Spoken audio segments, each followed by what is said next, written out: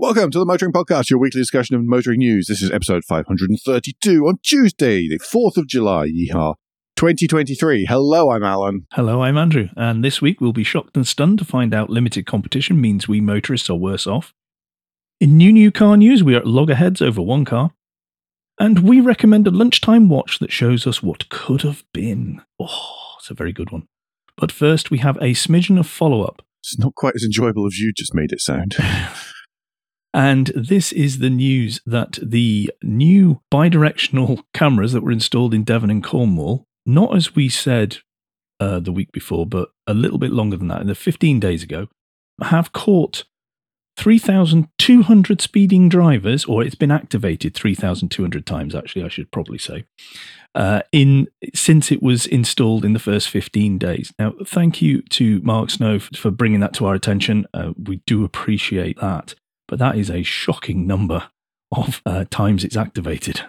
They did say that they were being put specifically in a point where speeding is an issue. Mm. Yeah. I mean, it's 3,200 out of how many vehicles passing, of course. I mean, that's, what's the percentage? If there's 1,000 passing an hour on average, then that's actually not a very high number. Yeah. Really. Mm-hmm. Big headline number. What does it actually mean? Yes. And were they actually all speeding, or was that just what? That's a different problem. Yes. Do you want to take us to new news and the plea and begging from the SMMT? UK automotive industry is calling for an industrial strategy. Really, it is trying to grab at the coattails of any politician who might actually deign themselves to bother listening, paying attention, or even being aware that there is a UK automotive industry. They want to grab the £106 billion, which is potentially available if there is some sort of support for battery electric vehicle production in the UK. They're calling for a cross-party adoption of 5 pledges as part of an industrial strategy to drive industrial transformation, mobility for all, upskilling, global trade, and clean, affordable energy. The idea is that this £106 billion I've just mentioned will come about via the tenfold rise in volume of EVs between now and the end of the next Parliament. If people commit now, big wins for whoever wins the next election, that they turn around and go, oh, look, this all happened under us. SMMT unveiled this at a big conference last week, and there was politicians from the Conservatives and Labour, and both demonstrated they haven't really got a clue or have paid attention to the automotive industry, unfortunately. Yeah. They said lots of words. Some of it was remotely relevant. Most of it wasn't, and showed a lack of commitment. I'm going to have my usual grumble about politicians these days. Politicians these days, what an old fault. About politicians, or UK politicians in general, just being from liberal arts, politics degrees, newspaper columnists, and not actually having an idea about engineering, manufacturing, or anything like that. It's just dirty stuff that doesn't interest them. Yeah. Whereas it underpins the economy with real stuff. Right, I'm going to move us on to more glorious news, and this is that the Competition and Market Authority found that supermarkets inflated fuel prices by up to 6p per litre because there is a reduced amount of competition on who can supply us our fuel. Asda, by the way, didn't cooperate with the CMA investigation and was fined 60 grand. But that's nothing. No. Asda, of course, now own, via reverse takeovers and stuff, was, of course, bought out by a chain of petrol stations. Yeah. So, yay.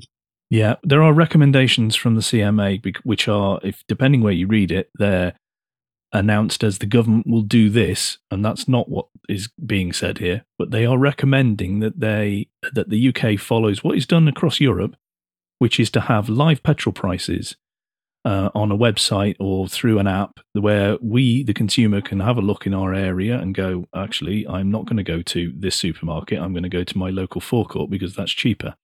And we can make informed decisions. Sorry, I'm flicking through this BBC article, of course. And it has a little guide, a 3-point guide to how to save money on petrol and diesel.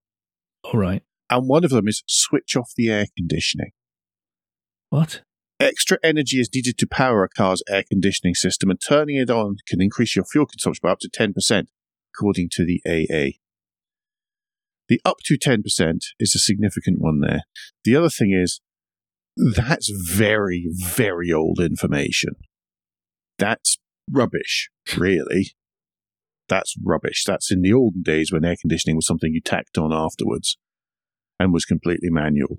That is not the case in modern cars. The cars will be doing that automatically and only turning it on when needed, so just leave it turned on, for goodness sakes. Yeah. If it has an auto button, press the auto button and don't touch the fan button. Exactly. I have opinions. Sorry. So, supermarkets are screwing the farmers and they're screwing us motorists. Is there anybody they're not screwing? Let's move on to the next bit of news, please, Alan. The joke there is their wives. Ha! Speaking of screwing, Audi has sacked its CEO. Well, Volkswagen Group has sacked Audi's CEO amid a slow product rollout and a decline in China. So this is Markus Duesmann has been relieved of his position. Well, will be. He must be on gardening leave. On September the 1st. Current Volkswagen Group strategy boss, Gernot Dollner, is going to be taking over. What? Another internal appointment after they bring in an external person to run a division? Who would have thought? Duesmann was brought into the Volkswagen Group from BMW by DICE, but has been considered, according to this Forbes article, a dead man walking with little internal political support once DICE had been removed. Also worth mentioning, he was handed a rather poopy stick with this, because Audi's entire model planning range for the next cycle was based on diesel and internal combustion. Of course, that was then removed. And similarly, they were to try to boost sales in China. And if anybody's been following some of the news about automotive stuff in China, none of the Western brands are doing well in China. We might hear about Tesla and lots of hurrah because it's Tesla. But percentages are dropping, and the Chinese in-country brands have gained a massive foothold, and established Western manufacturers are not. It's slipping away from them like nothing on earth, to be honest. A rather difficult one there to actually correct, given that it was lots of circumstances out with anybody's actual control. There's a link to a Twitter thread from Matthias Schmidt, and I'm just going to quote one of them, which will give you a flavour of explaining the context behind how he has been actually stuffed in this one. There's one final sporting analogy. This is like disqualifying a marathon runner at the 41st kilometre stage of the race and passing the baton on to someone else to run the final kilometre that can claim potential victory.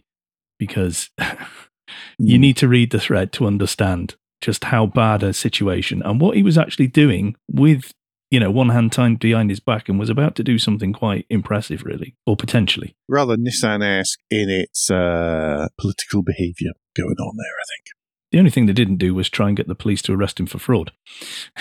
On the other hand, he missed out on all the fun of being smuggled out of the country inside an instrument case. Yeah. Let's move on to the next item, and this is the news that the Advertising Standards Authority has gone back to its usual performance and is now banning Hyundai and Toyota quick charging ads. People complained because the adverts didn't make it clear there is only a limited number in the UK of 350 kilowatt ultra-fast chargers. What? Quite why that's Toyota and Hyundai's problem, I can't actually understand. But on top of that, the complainants believed there were significant limitations to achieving the advertised speed, including low temperatures. But what's interesting, I'm curious how many people actually complained. This is one of these ones where I think some companies you can't win because anytime anyone makes any kind of car charging claim, then there's going to be one of these people who insists on, I'm never going to drive an electric vehicle. It's all about the internal combustion engine for me. These kinds of people and the extreme ends of that idiocy are the kind who are just going to complain about almost anything. Yeah. And if you give them something a little bit more, they'll complain a bit more. And then the Advertising Standards Agency will do its usual sort of flop over like a sort of dead dog in its usual manner. Yeah, Somebody's complained, you've got to stop. Yeah, it's just, it's nuts. Well, we never hear the ones that get turned down, do we? Well, this is true. They must be absolutely and totally bat poo. If these are the ones that get through, the ones that get turned down must be quite spectacular. Yeah. Do you want to move us on to retail EV demand, or maybe lack of it? If you've been listening to, as I know you've been listening to the Motoring Podcast for the last however many years, then you'll know that once a month we do the SMMT new car registration figures, and we always talk about what the percentage of registrations is. That's split by fuel, and we steal Tristan Young's, we steal with credit, yes, and with his permission, Tristan Young's types of fuel you put into your car stuff, and numbers as well, which are sort of based on more refined data than the SMMT publishes as standard. And you'll notice it's kind of plateaued lately, around 15%. Mm-hmm. And the thing is that by 2024, the government wants to hit 22% zero-emission vehicle mandate. And people are saying there's not quite enough demand to manage that, especially not now that people have just bought and replaced their fleet. Yeah. Post-COVID, it's sitting around that sort of 10% as far as fleets, 10 to 15%. And they don't know quite how you're going to manage that 22% target. If each manufacturer doesn't reach that 22% target, there'll be a £15,000 penalty for every car that the manufacturer sells that falls short of that 22% EV mix. That's quite draconian. That's quite high. I mean, I'm not sure it's as high as the EU's CO2 for fleet, but it's still chunky. It's still a fairly hefty stick to get beaten with. So this sort of leads to the only sort of conclusion that the only way that the car manufacturers are actually going to manage to do that is by not selling anything but zero emission, or almost nothing but zero emission vehicles. So really watch. I mean, that's why stuff like the Fiesta's just gone. That finished production just last week. Yep. And most of these small cars, because as soon as you're over there, if you're selling a £22,000 car, and then there's a £15,000 penalty on it, funnily enough, you're not going to make any money. There's a real death of the small car here. We'll have linked in the show notes an article that's discussing research from Auto Retail Bulletin. And now we have to caveat that this is talking to salespeople in the car industry. Their communications and representatives of the actual reality is going to be coloured. However, it does give an indication, I think we can fairly say. Should point out that colouring and indication is not specific to car salespeople. Yes. Just in case anybody thinks I'm picking on any particular type of salesperson, it's not necessarily the case. But the Auto Retail Barometer, which is where this call comes from, and is a survey of industry sentiments every 6 months, as it says in the article, reveals that more than 60% of new car retailers are experiencing retail battery electric vehicle demand below 15%. And for more than a third, retail demand is running at less than 10%. Mm-hmm. Al and I were discussing this before, and there's a number of reasons why this might be the case. One, they're not going to dealers. Two, they're not going in and asking those questions. Mm-hmm. They're looking for something particular. Three, we can also throw in the demand that people have to go and buy a new car anyway, particularly with prices going up. And, we're all aware of the cost of living crisis and how things, particularly mortgages, are going to really impact. We're being told about that all the time. As Alan says, so many companies had delayed their fleet renewals. They won't be asking for it. Plus, fleet will not go through a retailer usually. They will go to a broker. Well, that's it. So I don't think it's a full picture. But it gives an idea. And I think that's why they put barometer in the name of it. And I think that's a wise thing to name it. Measures the pressure from the market, yeah. But interesting because there's lots of people saying, oh, all we need is the supply. And now there's lots of people saying, no, there's no demand. Somewhere in between, somebody's going to be right. Speaking of demand for company car vehicles, do you want to tell us about diesel and another, this is not really news, but hey, let's make sure we're clear about it anyway, type story? Yes. HMRC have been listening to the Motoring Podcast for some time and hearing Alan read out the figures. Oh, no, that's not quite what they've done. No. HMRC has revealed that more company cars are being registered and they're EVs, whereas diesel fleet is plummeting. Surprising no one in particular, particularly considering there is the incentives and, this is the stating the bleeding obvious article of the week. Goodness, I am aghast, he says. Yes. Aghast. That's why all the manufacturers have slashed their what used to be the high-end company cars. Just whoosh, not there anymore. You want a BMW 530D? Nah, can't get it. Doesn't exist. Not in the UK anymore. From everything that's happened in legislation and incentives and all the rest of it, company car CO2 emissions are averaging at just 86 grams per kilometre now. And if you take out EVs, the average is only 103 grams per kilometre. Yeah. So it's an astonishing reduction because from back in 2002, 2003, 58% of cars had CO2 emissions in excess of 165 grams. But they're new cars. Yes. And they're mostly maintained with new technology, and they're mostly maintained. So it doesn't strike me. That does not surprise me. It's one of these weird things. Company cars are not a source of massive pollution. No, but this is something we're told, though, isn't it? We are told repeatedly, you have a car, you are evil, you are wicked, you are poisoning people. Think of the babies, you're killing them, etc., etc. I got a good one on Twitter this morning. I posted a picture last night of there was a Range Rover that's occasionally parked around here. Yeah. With the plate CEO. Okay. Never mind. So, yeah, I know. So I said, you cross an ocean, you can't get away from people with Boss number plates.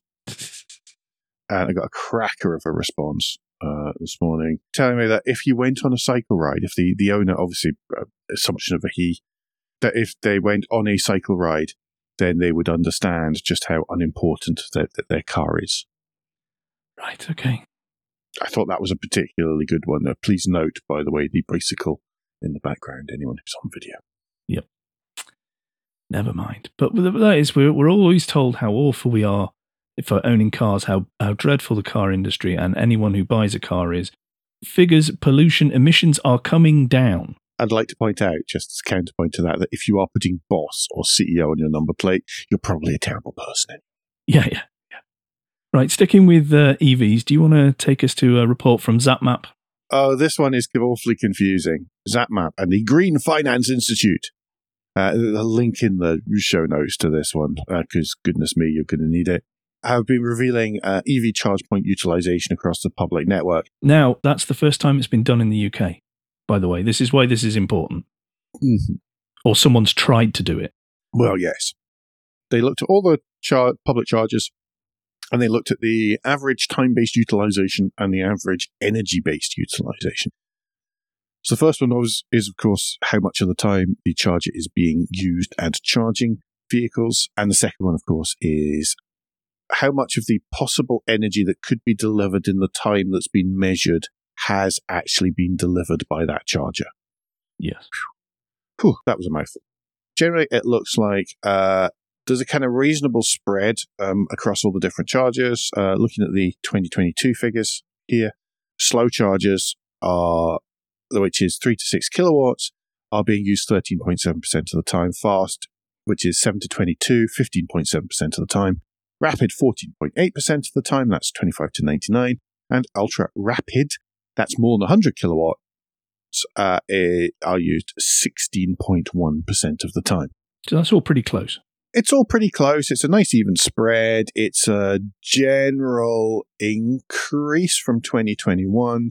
But there's an combined, if you look at the ultra rapid, there'll be an increase in the number of ultra rapids as well. Yes. As well as vehicles that can take advantage of that. Can use them. Yeah, totally. But what I would say is you've got a range of from almost 14% up to 16%. That's an awful lot of time not being used. Yes. Well, let's jump to some analysis in just a sec once I've run through the energy-based utilization. Because, again, how much of what it says they should be being able to deliver are they? So for slow, it's 10.3%. For fast, it's 9.2%. For rapid, it's 10.6%.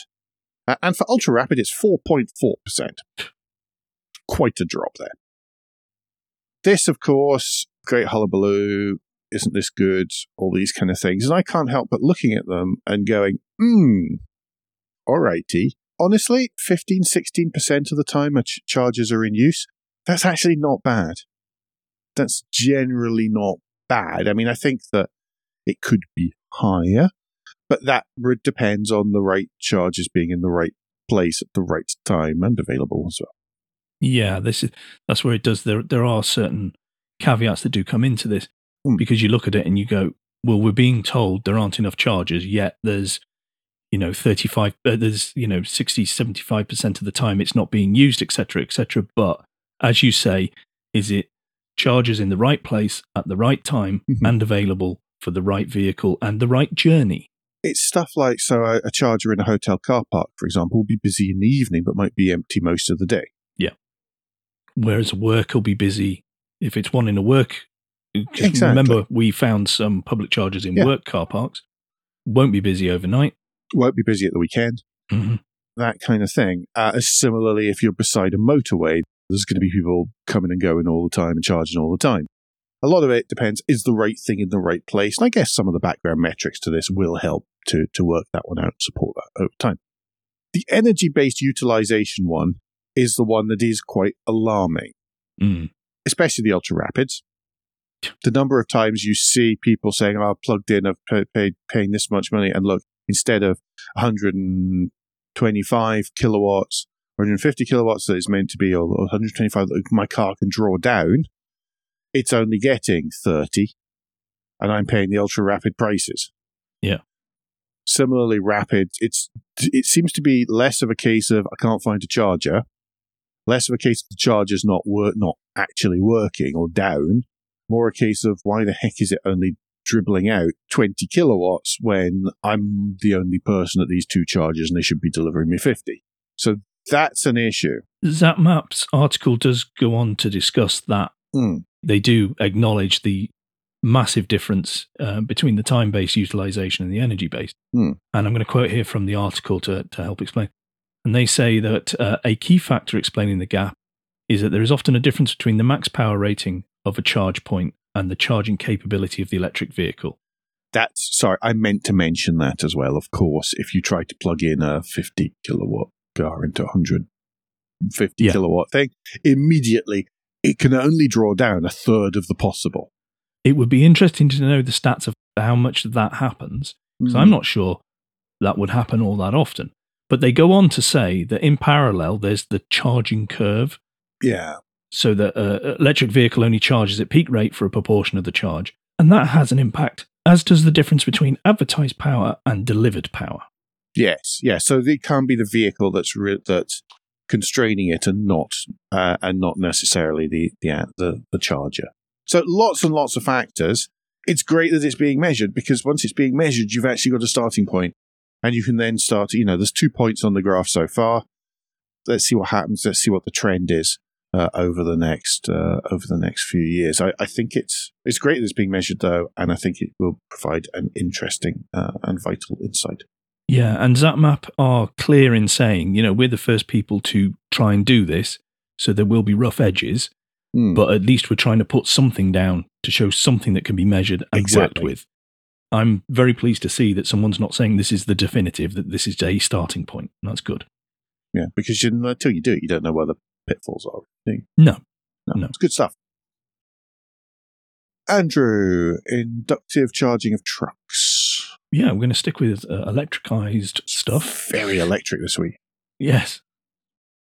The company Electron and GINAF have partnered up to create... This is in Sweden, as part of Electron's Smart Road Gotland project. They've partnered up to convert a 50-ton DAF into an electric vehicle, for one, but also that can be charged using inductive charging. They have managed to do this on the road element, which has got inductive charging actually built into the road, so that the lorry will charge whilst driving over these inductive charging areas of the road, but also can do it while stationary. That's a great step forward because many attempts have been made to create inductive charging in roads, but they failed because they are nowhere near robust enough to deal with traffic. It's going to be interesting to see how robust this is, irrespective of where we live, both you and I, Alan, and our local infrastructures, and whether they would ever install such things. Let's ignore that for the moment and just live with the pipe dream that this is possible. I know what the answer is to that whether they'd ever install it. Yeah, I mean, this has been around for a while. I've just quick search brought up 2017 story about Qualcomm Halo being installed into road surfaces, and powering not a converted DAF XF, but a Renault Kangoo instead. And I think that, the issue is the robustness of the surface. Now, way back in the dawns of time, when Qualcomm was a Formula E sponsor, one of the things about Formula E was that it was meant to be that ultimately there would be these charging zones built into the track, as well as the fan boost areas. There would be the ability to charge and boost the amount of power in the vehicle, essentially refuel during the race. Obviously, that hasn't happened. Formula E is doing its own thing, changed of strategy since those days, but it's been around a while.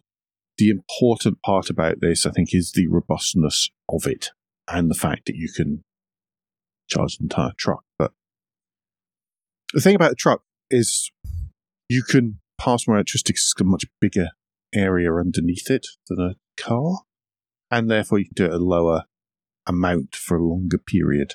Yeah, I would imagine this is not quite trickle charging, but it's not going to be massively high, just to ensure that there is a constant and consistent energy supply. Mm-hmm. I think it's a cool idea. I'm interested to see it working. I think it's generally it's another piece of the jigsaw, because the thing is, we need lots of small parts to come together to make the whole thing work. Do you know what I think is going to be the failing of this, and what will never become commercially possible? I've got a guess, but you tell me.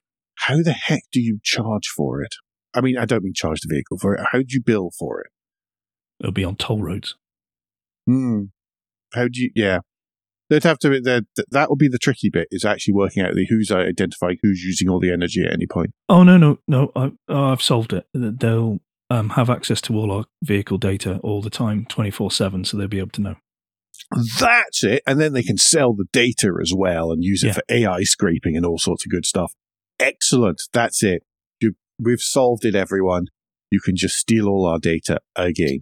Really does make me want to go and just agree with the people who say there should be no more cars on the road and just have a bicycle and cycle round. Anyway, let's move on from that and take us to Ellesmere Port, please, Alan. Ellesmere, I'd really rather not. It's closer to you anyway. Nobody wants to go to Ellesmere Port. However, despite all of that, Vauxhall and Stellantis are talking about Ellesmere Port being carbon neutral in 2028. And they're going to do this by switching from natural gas to power, heat, etc. of the plant to hydrogen. And that's according to an announcement by Diane Miller at the Autocar Great Women Awards last Wednesday. This is all going to be part of a government-funded scheme, what a surprise, the HyNet scheme, which brings together companies to generate and pipe low-carbon gas substitute. Low-carbon gas substitute, oh God. To local homes and businesses. Let's not read too much into that, otherwise I'll just get angry. The challenge here, everyone, is that we're all aware that there's different colours of colourless gas, yes? Oh, yeah. So there's your grey hydrogen, and that comes from oil production, and it's hard, nasty hydrogen. Bad. There's blue hydrogen, which is made from natural gas, which isn't as bad as the grey hydrogen, but it's not as good as the green hydrogen, which, of course, is green hydrogen made completely using renewables like wave power in the Orkney and Shetland, and wind power and all that kind of stuff. So, of course, to be carbon neutral, they're going to be using the green hydrogen. No, they're not. They're using the blue hydrogen from the nearby Stanlow oil refinery from natural gas using Johnson Matthey's LCH method. So you're thinking, well, how can that be carbon neutral of carbon capture? Well, I'll get into that bit. LCH method of carbon capture. So how can that be? I don't know. How could that I've never looked into. I've not looked into carbon capture. I've only seen very angry people being very angry about it on social media and stepped away. Well, that makes you an expert then. So that captures, supposedly that LCH method captures over 95% of the carbon in the process, which still leaves some, which makes me wonder about the neutrality of it. And that will then be used to generate electricity. It's rather strange, that one. Don't completely get it. I mean, it's good words, but I don't know that it's real life. Sorry. Yeah. I'm going to stand in the corner, shall I? Well, I'm going to take you now to something that is real, and that is the news that Autocraft EV Solutions has revealed that they've pioneered how to repair and remanufacture EV batteries at scale, safely and sustainably. This is a big, big part of the circular economy and is a huge thing in how we are going to require less resources moving forward. Now, we know the likes of Ralph Hosier has talked about for quite some time that you don't have to consider an EV written off if one or two of the cells or a few of the cells are damaged, because you can repair them. And he actually does courses on how to repair them and everything. But this is the first time that we're talking about remanufacturing them as well at a large scale and not like cars one at a time. This is huge for the UK because, one, we'll keep this within our shores, which is a big problem when it comes to rules of origin that we were discussing last week, and we'll keep discussing as the weeks progress, I'm sure. Ad nauseum, I'm sure. Because this article goes on to explain how batteries are reused now. There's two main ways. One is it becomes a static storage, so like these wall storage units for housing or offices, which is a great way to use them. And another one is that they are recycled, which means that you burn down you incinerate the battery to get out the special, to get out the rare metals and then reuse them. That just makes me suck through my teeth. I'm sorry. But that is very much one of those moments where you go, so you're saying you must do this because it's good for the environment, yet that one's okay that's bad for the environment because you agree with it. And it's very much one of those moments. The less we do of that, the better. And the more of let's remanufacture, repair them and reuse them. Because as we've seen, batteries last so much longer than people were expecting. Oh, yeah, totally. Speaking of this, I found been watching an interesting sort of series on YouTube from Legit Street Cars. Okay. I don't know if you saw, he bought a concept van that was meant to be a plug-in hybrid, but it was the show-off concept that was meant to bring in loads and loads of government money to this startup and didn't. He's trying to fix it and put it together, and one of the things he found is that the absolutely custom built for this van battery had a bunch of bad cells. And it's quite interesting watching him fix the cells, both by gently and carefully recharging and replenishing the cells and bringing them back to life that way, and also by, the possibility of rebuilding parts of it if that doesn't work. But, of course, it's completely custom. You can't get the bits. It's quite interesting, him partly having to just diagnose this mess, but also bringing the batteries back, having sat for 8 years or something. It's very interesting, and it's a one-off, one person doing it project, but it's interesting to see what could be possible on a much larger scale. Because we all say, well, of course, batteries, you're mining, you're doing this. The thing is that once just the content of the battery is out, it's not just getting burnt off like it is with petrol or diesel or internal combustion fuels or even blue hydrogen. It's out and it's there and it can be recycled and reused. And hopefully in the future, we don't have to mine as much of it. Yeah. Because we get much better at recycling and reusing and replacing. But it's the whole sort of reuse, repair, recycle type thing. Yeah, yeah. No, it's and great. I think it's the really circular important. economy thing. It is it's better for the planet and us, therefore. But two, it's really fascinating and interesting, the sort of things that have to be developed, made better and investigated to allow that to happen and improve over time. It is brilliant stuff. Absolutely. Brilliant. I love that sort of thing. Sorry, got off on a total tangent from the actual story there, but only because it's interesting. But I think that rounds out the first part, though, Alan. Yeah, some of our listeners can have enjoyed a nice casual jog during that first part. It was long enough. I haven't edited it yet. I know. Well, now don't worry, because now we've reached Guilt Minute, the quick break in the show where we ask for a tad of financial support to keep the lights on and the hosting running. If you feel the Motoring Podcast worth a small consideration every month, you can become a patron. Different levels of patron include different levels of commitment from us to you, including being able to watch the show recorded live. And welcome to new patrons over the last couple of weeks as well. Thank you. You rock. We also have a small range of merchandise in our spring store, from stickers to mugs and t-shirts. And if you don't have any spare cash, and we completely understand, then you can help us by following for free from a podcast player to receive every show as they're released, and by liking and rating the show in whatever way your podcast supplier lets you. If you've done all of that, and some of you do, so thank you very, very much, then the last thing you can do is to recommend us to your friends or colleagues. Thank you, everyone that does, because we know you do.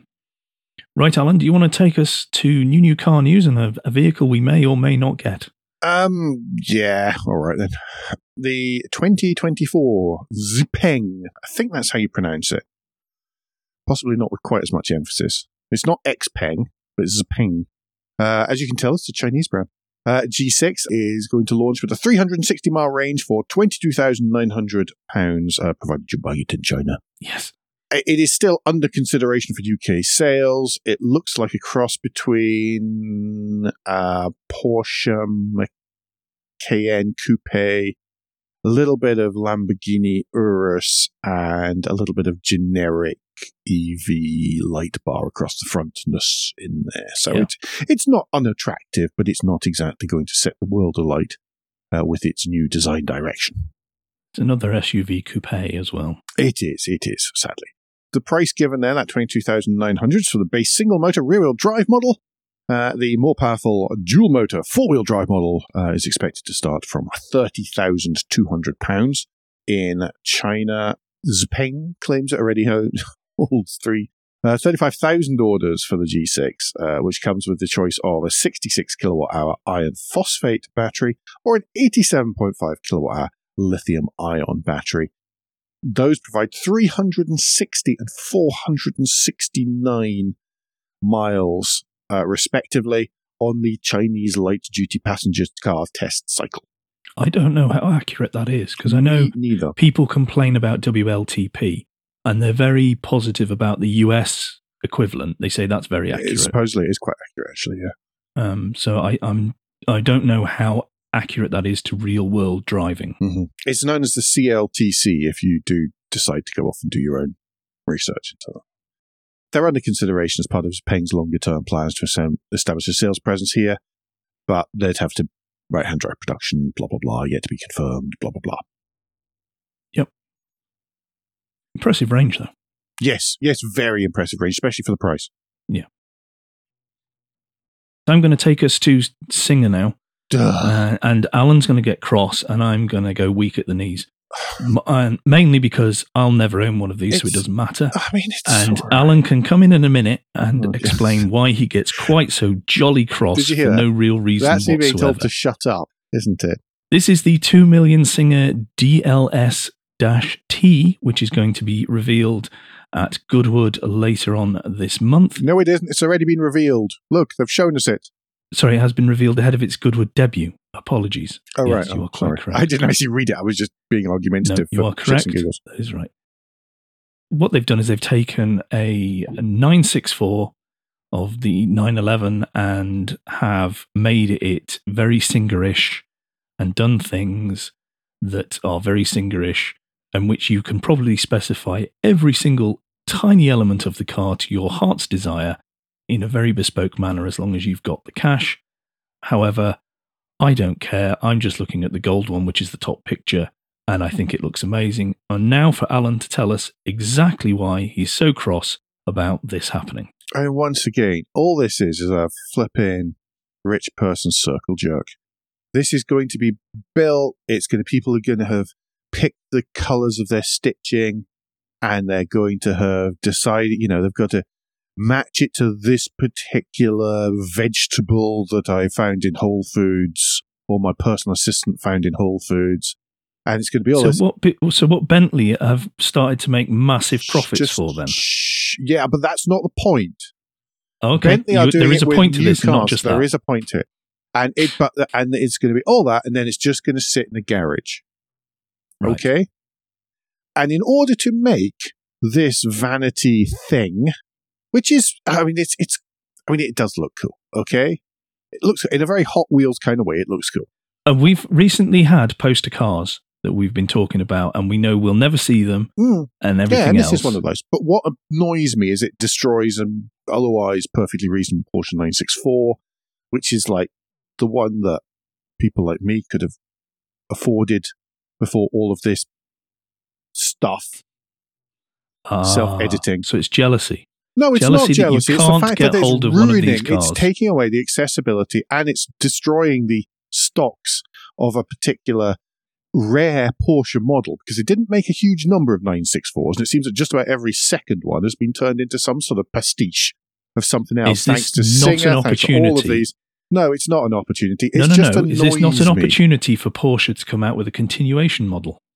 Yes, but they still can't afford it. That's not helping. There should be a continuation model that's available for people like Singer and all the other copycats, so that they can then base all their pastiches of other older Porsche models on that rather than on proper original ones, so that people like me can possibly damn well afford one. All right? So what I'm hearing is Alan's actually angry that he can't afford a stock, or he couldn't afford a stock one prior to Singer, and he definitely can't afford one now. He could only just not afford one prior to Singer.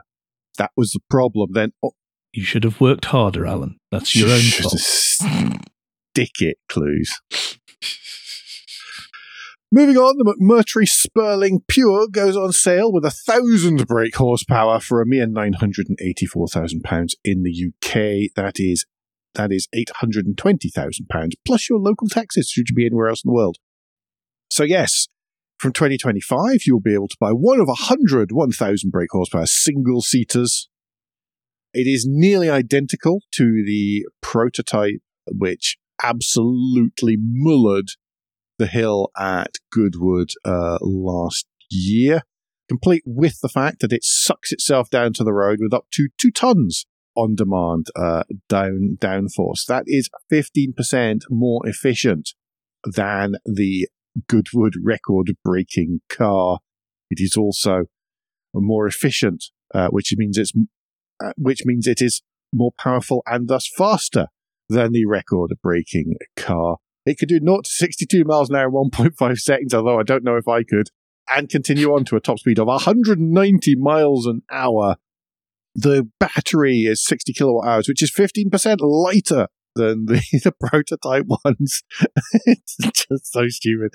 And you can go out and buy one and drive it on the road. Goodness me. If you don't want to drive it on the road, and I think I can understand why that might be, partly because drivers of larger vehicles might drive over you, then it is eligible. Or you become one with the countryside very quickly.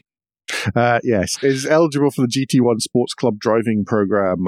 So yes, it'd be easier to drive it on track and fun stuff like that. It's just crazy. It's even crazier that's available for the road. I mean, small round of applause, please. Yeah. Mad, but fantastic. Andrew, something a little more serious next. Yes, this is the sad news that the Executive Vice President of Design at Group Lotus, Peter Horbury, suddenly died last week. There are, in the show notes, a number of links to several obituaries explaining his vast and very impressive career over 50 years almost, working for many companies. But I think the thing that struck us the most out of all of this is the outpouring of love for the man himself. When the news came out, that I have not seen anything that isn't all about the man, and then mention his career. He sounds like he was an absolutely stunning chap to know, brilliant company. And all our thoughts go with his family, obviously, his friends and his colleagues at this time. Absolutely, 100% that. Next up is it's a lunchtime watch this week. It is a lunchtime watch.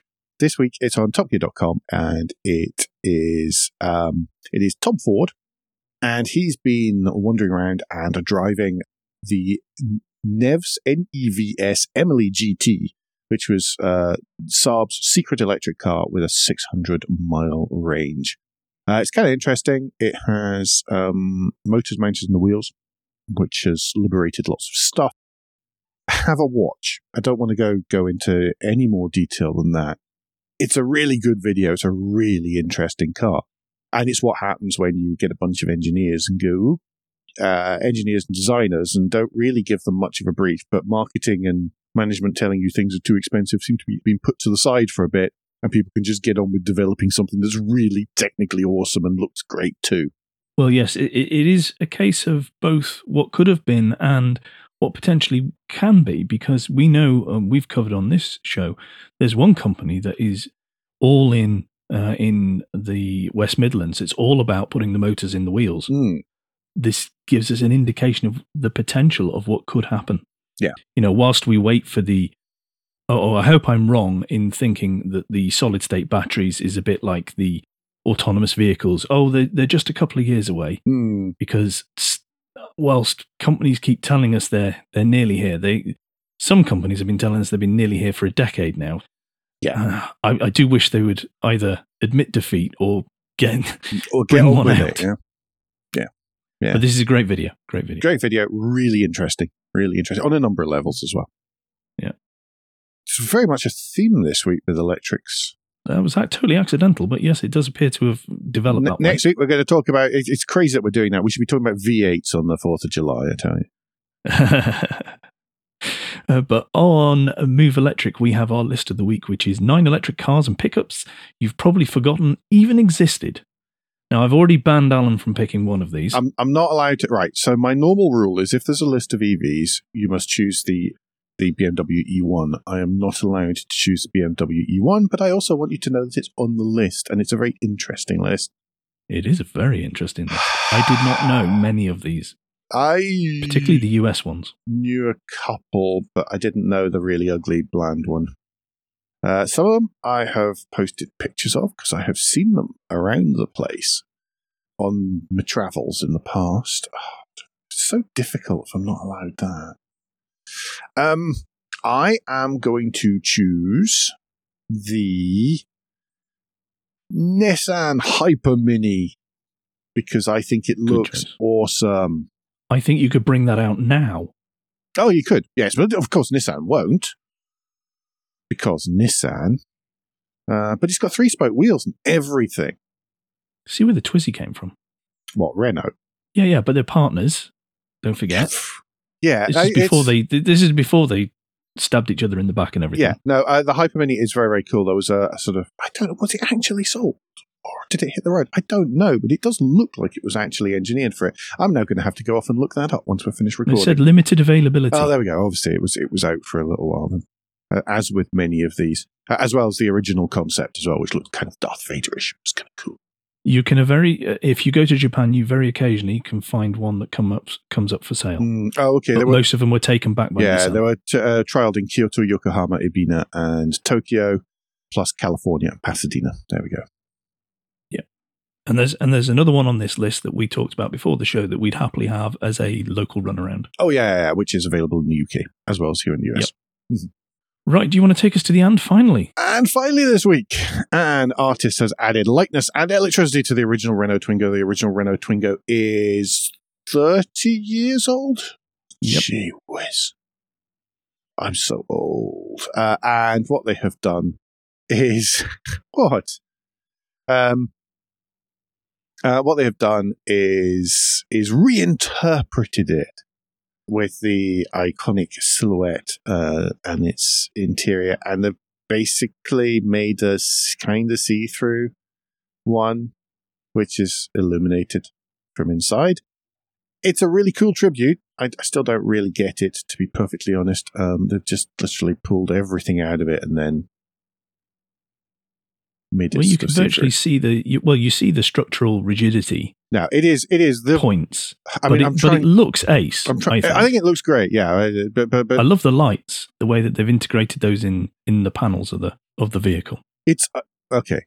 So its iconic single-volume silhouette, its characteristic headlight, its modular interior with its incredible spans of space and luminosity. And what they were working on was the play of transparency and the interplay between colour and materials. Actually, which is a slightly disappointing part of it. I'm sorry. It is cool. It is cool. Please don't get me wrong. It is cool. But it's white with a red interior. And it was a car renowned for being available in a number of colourful colours. So that does seem a little bit of a shame. But it's really cool. And I think that the original Twizy, Patrick Lecomont and his team's work is...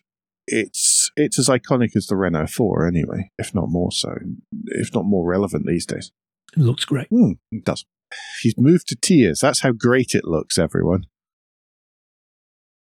Parish notes before we round up. We're going to try something new, and we promise we'll actually get to it because we've put it in our calendars, and neither of us intends on dying between now and then.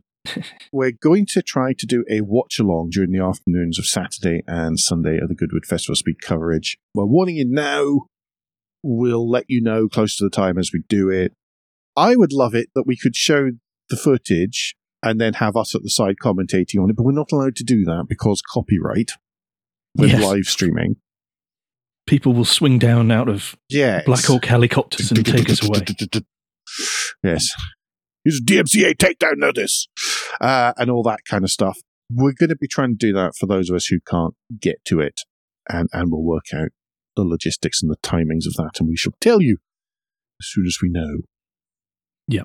We'll give you as much notice as we can. But essentially, we'll have one screen that we won't be playing the audio from, which is all the video of what's happening. And then the video, well, the audio won't come through because they're not showing the video either. That makes sense.